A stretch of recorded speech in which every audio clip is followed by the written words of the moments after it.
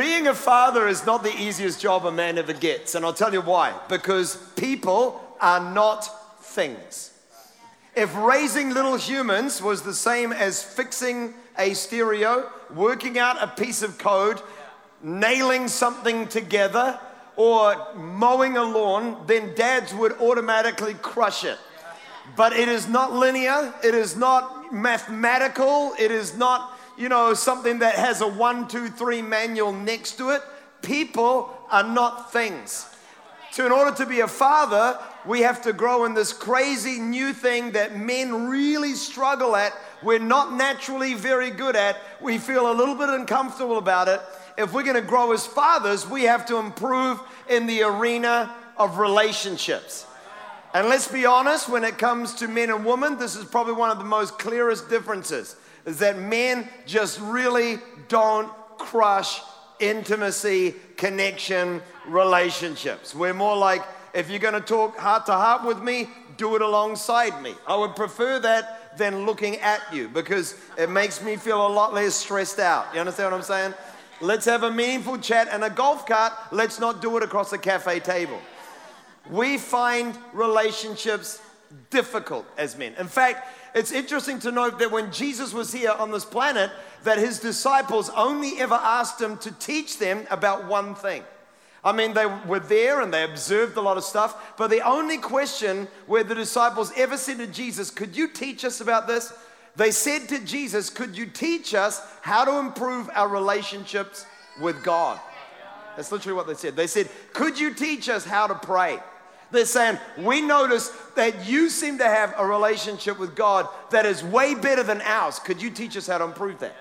And in attempting to help these clueless males how to connect with the God of the universe, Jesus gave them what's known as the Lord's Prayer. And I know a lot of people are in church on Father's Day that don't normally come to church. Well, here's a freebie for you. You might even know this one from a movie or something.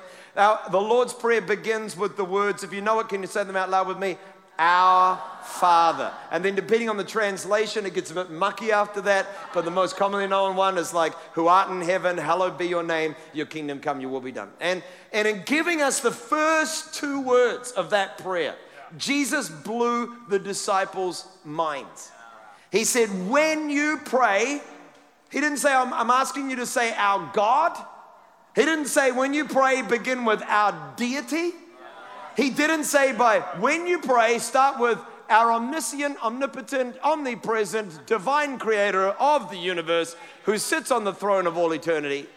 He said, when you pray, begin with these 2 really familiar, really simple, almost downgrading the power of God words. He said, begin with our Father. Wow. Why? Because in giving us the first 2 words of the Lord's Prayer, we learn so much about the heartbeat of God. And the heartbeat of God is relational. God is relational. Now, if you've been around church before at some period of your life, depending on the experiences you've had, you might think of God as being impersonal, austere, removed, harsh, judgmental. Well, imagine your surprise that when God wants to anchor his personality, he says, I am a father. He says, I am personal, I am watching, I'm engaged, I actually care about stuff, I'm involved, I'm knowable, I'm present, I'm there. I am the world's best dad. That's a cool thing. If the Bible actually reinforces anything, team, it reinforces that God is relational. In Revelation chapter 3, verse 20, the Bible talks, in fact, it's Jesus speaking, it's in speech marks, and it says, if anyone, in fact, chuck it up on the screen, guys, it says, look, I stand at the door and I knock, and if anyone hears my voice and opens the door, I will come in and we will share a meal together as friends. How crazy is that? God's saying, if you would open up your heart to me, your life to me, then we would become fridge friends. Maybe you've never heard that phrase before, but I rank friendships. You know, like you have the like, see in the corridor, don't want to talk to you in my house friend, you know what I'm saying? Then you have like, come to my house, but for a scheduled time friend. And then the ultimate friend is the fridge friend. You know what I'm saying? Like you walk through the door of that house, go straight through, don't even have to greet people, open the door and like, what are we eating today? And Jesus is saying literally, if you would open up your life to me, you would discover that you could be my fridge friend. I care about you. I want to know you. I want to relate to you. In fact, the first ever observation that God ever made about people, the first thing God said about humanity when he created them is found in the book of Genesis, and in the 2nd chapter, verse 18. The Lord God said, it is not good for man to be alone. God literally, the first piece of commentary God made about humanity was to say if he doesn't have his relationships in order, he's really a messed up individual. He's saying that if we're going to have the life he wants for us, we need relationships. Why? Because the quality of our lives is going to be seen in direct proportion to the quality of our relationships. I want to say it again. The quality of our lives will be in direct proportion to the quality of our relationships. You are actually not going to be happier just because you have more money. You are not going to be happier if you have another 10 hours of sleep and dysfunctional friendships. You won't be. When we have healthy relationships, it is the number one thing that is going to improve the quality of our lives. Granted, sometimes a little more sleep would make me feel like I'm happier, but the quality of my life is going to come back to the quality of my relationships.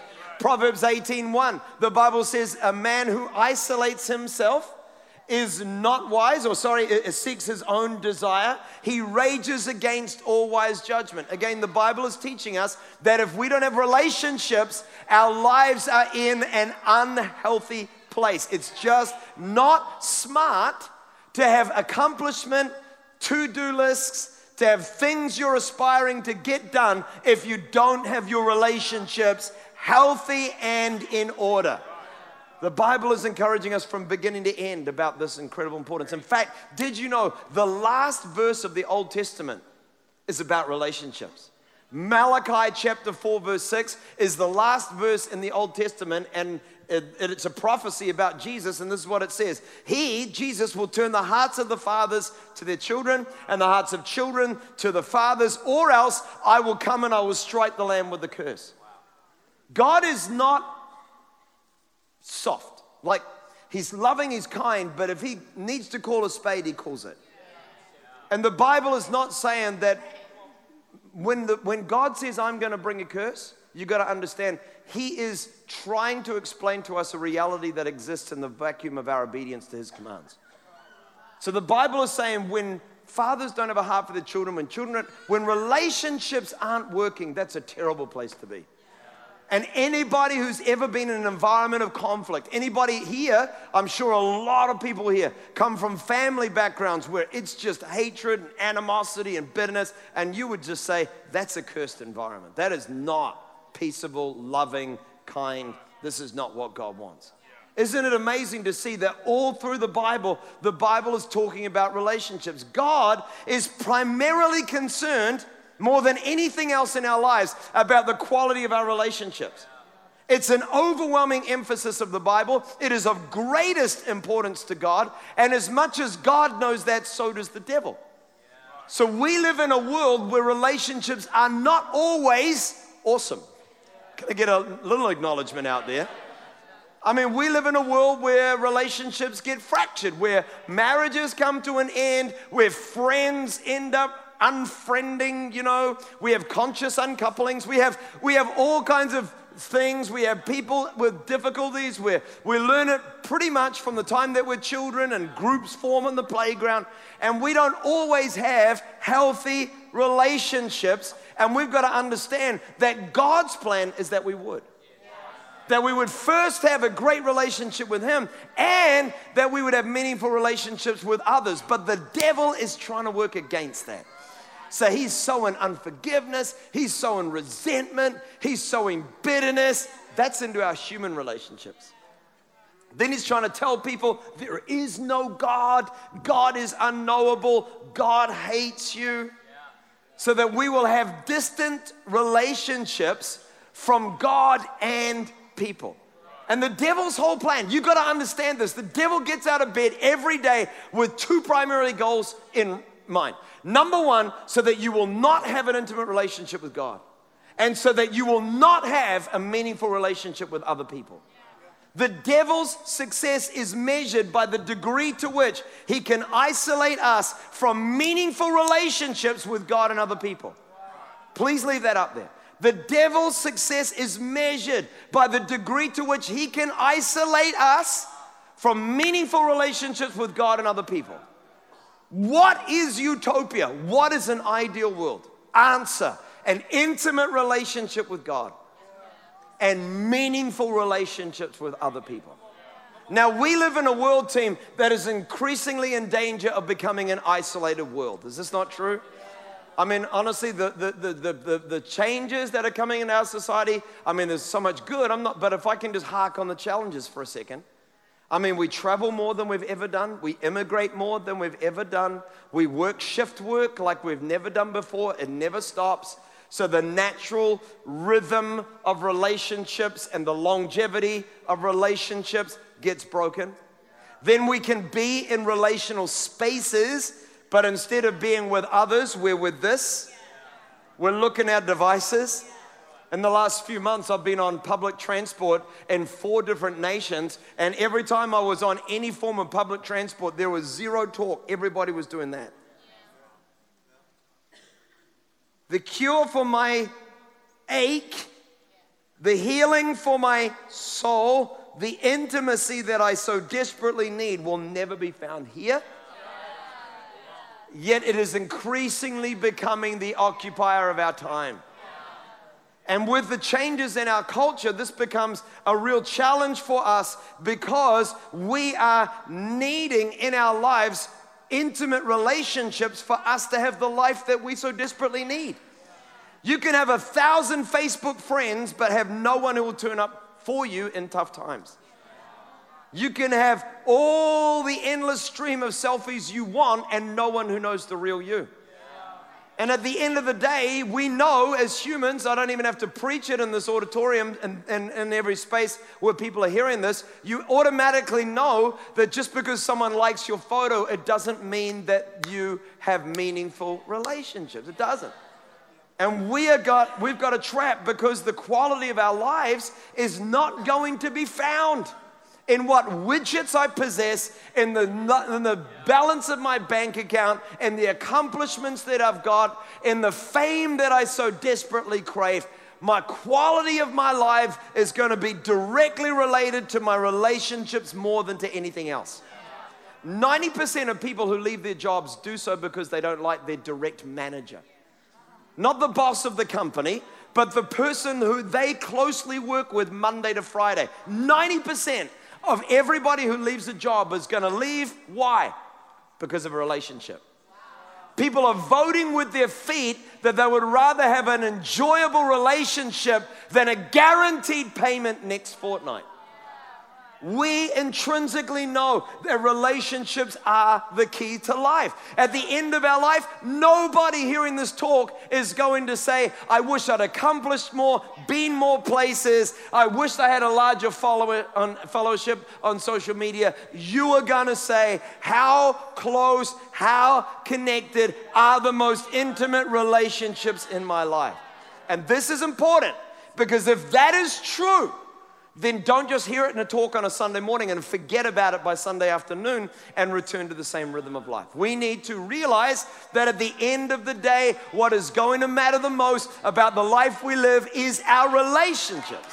And then build our lives according to that. Somebody say, yeah, out there. This is not easy for us because we've been bombarded by messages every day that are encouraging us to go a different way. I mean, you really have to be intentional about it. Because otherwise you're going to be, pressured. You're going to wake up tomorrow morning, you're going to be like, achieve more, pursue what's best for you, walk away from what is uncomfortable. We are never, ever getting back together. You need to go talk to your friend, talk to my friends. Yeah, love it, love it.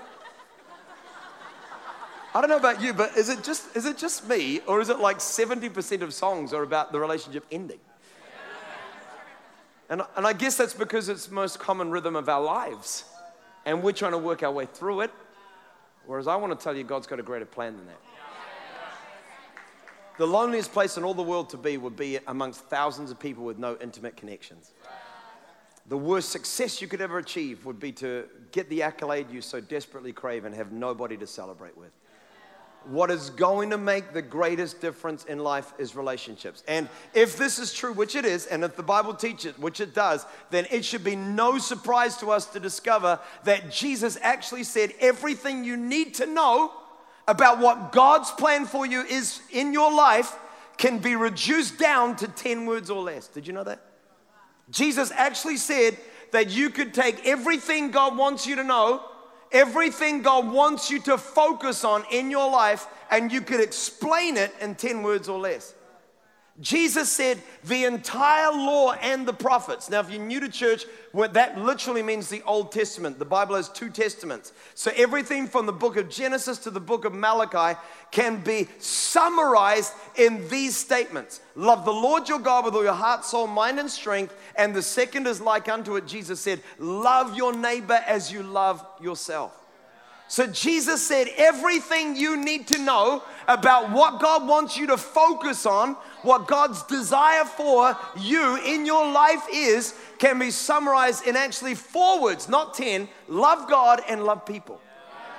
That is at the very heartbeat of everything God wants for us to focus on in our lives. Why? Because it is going to decide the most about the life that we live. He said, firstly, you need to love God. Friend, the Bible doesn't say that you need to firstly fear God and therefore obey Him. Let me explain to you how this works. God's saying, man, the number one thing in your life you need to love God. You need a relationship with God, and you need to love God. Now listen, my wife is actually in South Africa right now. She's about to fall asleep. She'll be asleep by now. It's 11 a.m.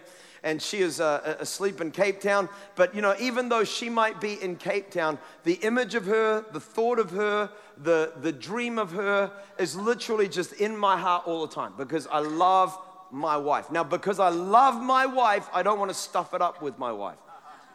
So I have an apprehension. I have a fear that is attached to my relationship with her. John, don't stuff this thing up, right? But the love comes first and the apprehension comes second.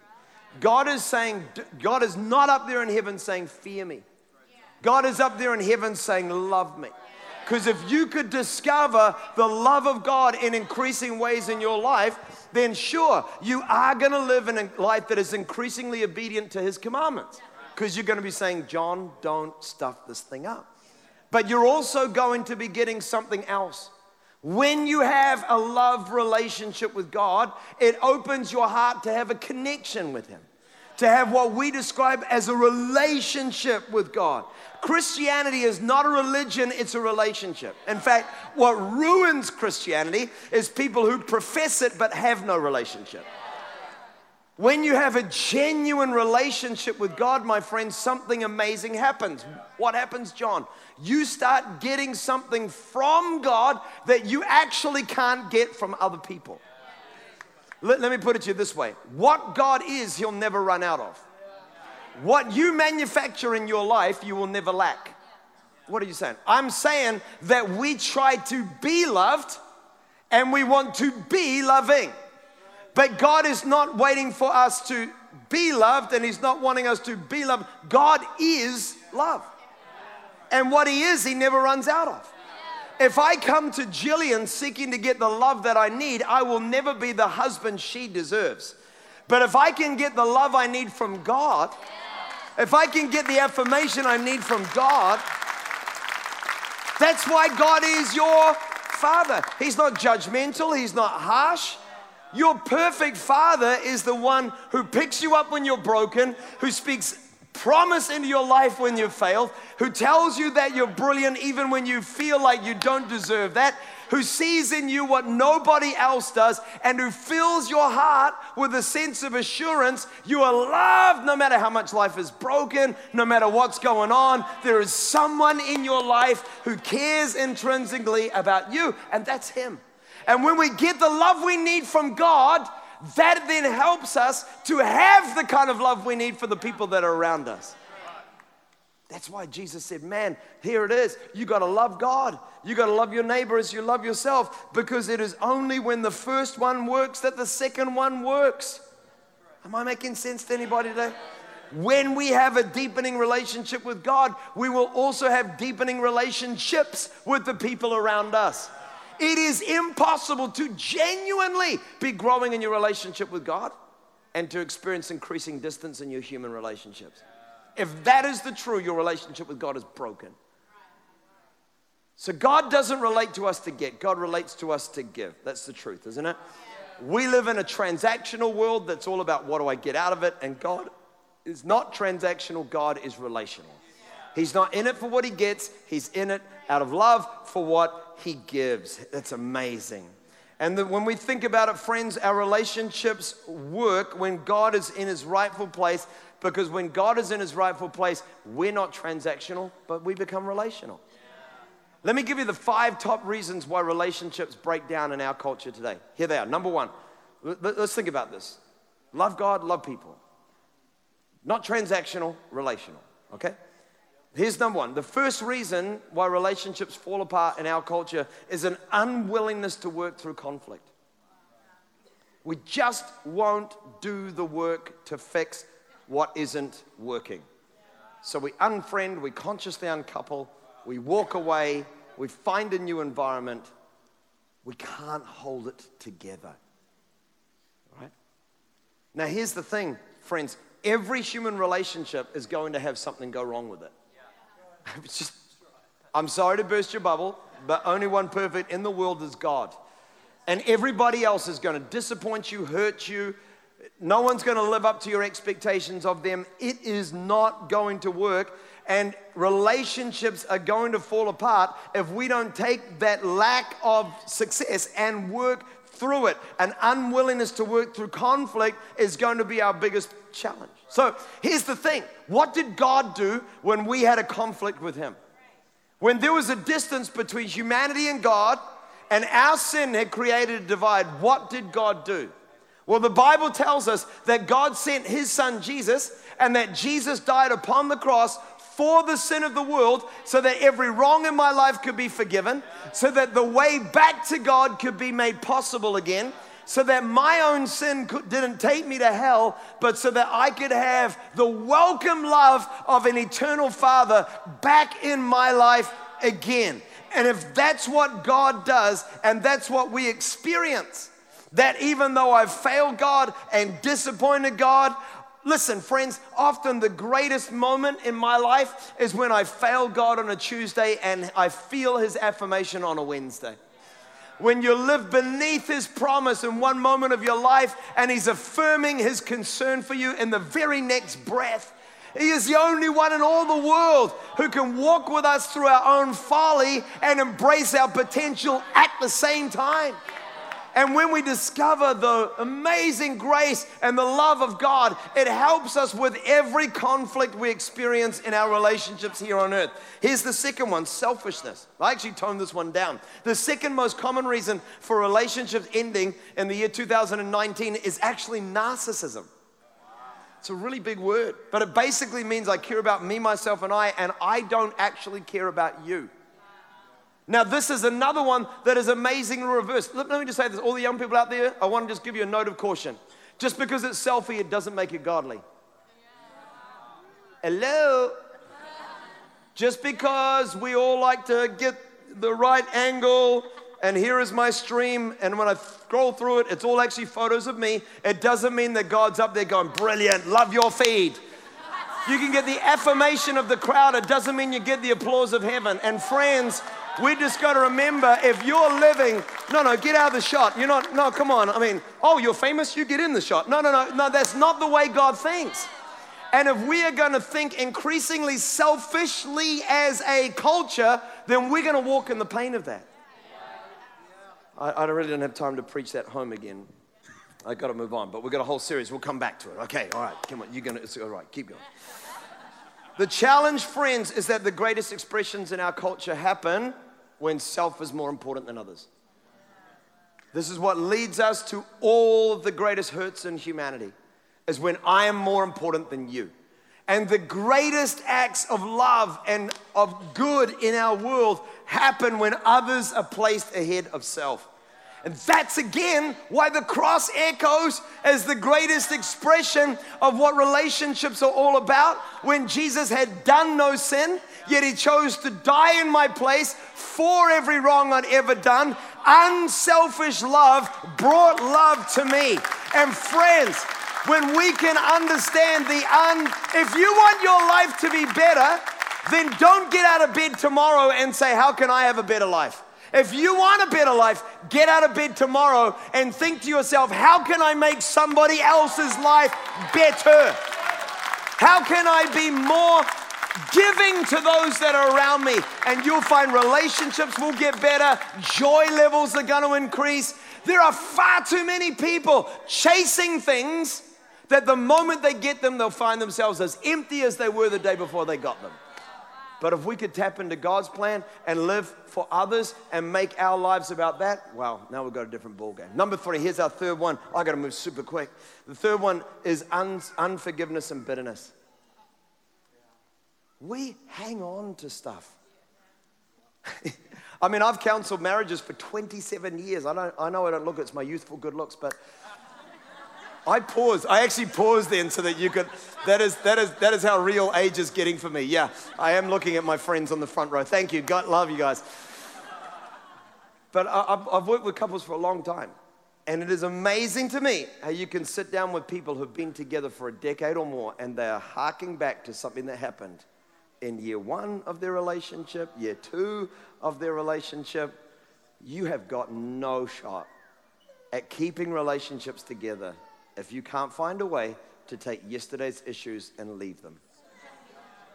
And you know the amazing thing about God, guys? Here's the most amazing thing about God. God has no memory lack. I do.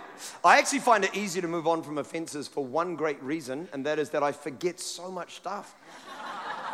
Jillian will be like, why are you being so nice to them? Don't you remember what they did to you 3 years ago? And I'm like, I totally forgot. And I just forget. It's like you could see me 6 months later and we're meeting for the first time. It's awesome. But the truth is, friends, that God actually is not memory deficient. God can remember every wrong I've ever done, every sin I've ever committed, every time I've disappointed his heart. Yet the moment I ask God for forgiveness, the Bible says he takes my sin and he throws it away as far as the east is from the west into the sea of his forgetfulness. God actually doesn't just forgive, he forgets. And because he forgets, that's why he embraces us afresh, is because he's not actually holding yesterday's failures over me when he's declaring today's promises in my life. And if we want our relationships to be better, we need to experience that kind of embrace and love so that we can go, I'm not judging you, sweetheart, because you didn't put down the toilet seat for the first year of our relationship. And now I view you as this person who can't bring closure to any action. They're like, you can move on from stuff. Release stuff. People can change. Lives can get better. I believe it. Lack of trust is the 4th reason why relationships end. Because people are unreliable, possessive, not faithful emotionally or physically, emotional manipulation. A lack of trust is created. And then we tend to treat other people like we can't ever really embrace them, can't ever really trust them. I doubt you from the start. And then we come to God. And God just doesn't. If there's anybody who should not trust me, it's God. Because he knows every thought of my head. He knows everything I've ever done when no one else was looking. And yet God, he trusts us. We're a very, very cynical and pessimistic age. And there's a fine line, isn't there, between being able to live stream every waking moment of our heroes and seeing what life is really like, and not just joining the cynical masses who actually are holding back on of themselves from every person in their world. I'm not saying we should hide the lives of our heroes, But I'm also saying that we should not become cynical people either. And that's why we need God. Number 5, our band can come and join me actually. Here's the 5th reason why relationships fall apart. It's really tragic. Is because we grow apart. Personally, I really want to challenge even the sentiment of that. But we just grew apart. As a worshiper of Jesus, the most amazing thing happened to me when I first ever opened up my life and found a personal relationship with Jesus. I was living at that time, 18 years old, I was living at that time in my parents' home, and I had a bedroom that had a ranch slider, a little deck, and then there was the green grass and a couple of trees and a big hedgerow. And I gave my life to Jesus in a 6 o'clock church service on a Sunday night, May the 12th. I woke up Monday morning, May the 13th, and I pulled open the curtains. And you know how when you click a photo on your phone and you can press that button, Lux, and suddenly every green is greener, every blue is crisper, like everything just goes to another level, you know what I mean? It was like somebody had luxed my life. It was like, I don't know, simple things filled me with joy. Things I'd always seen, same tree, same sky, same hedge, but there was wonder in it. There was wonder in it because God was in it. And when we drift from God, we drift from wonder. We call it growing apart.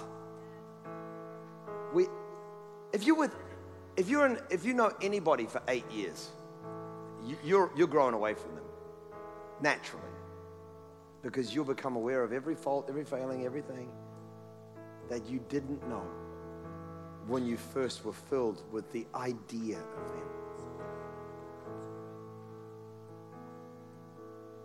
When you find God,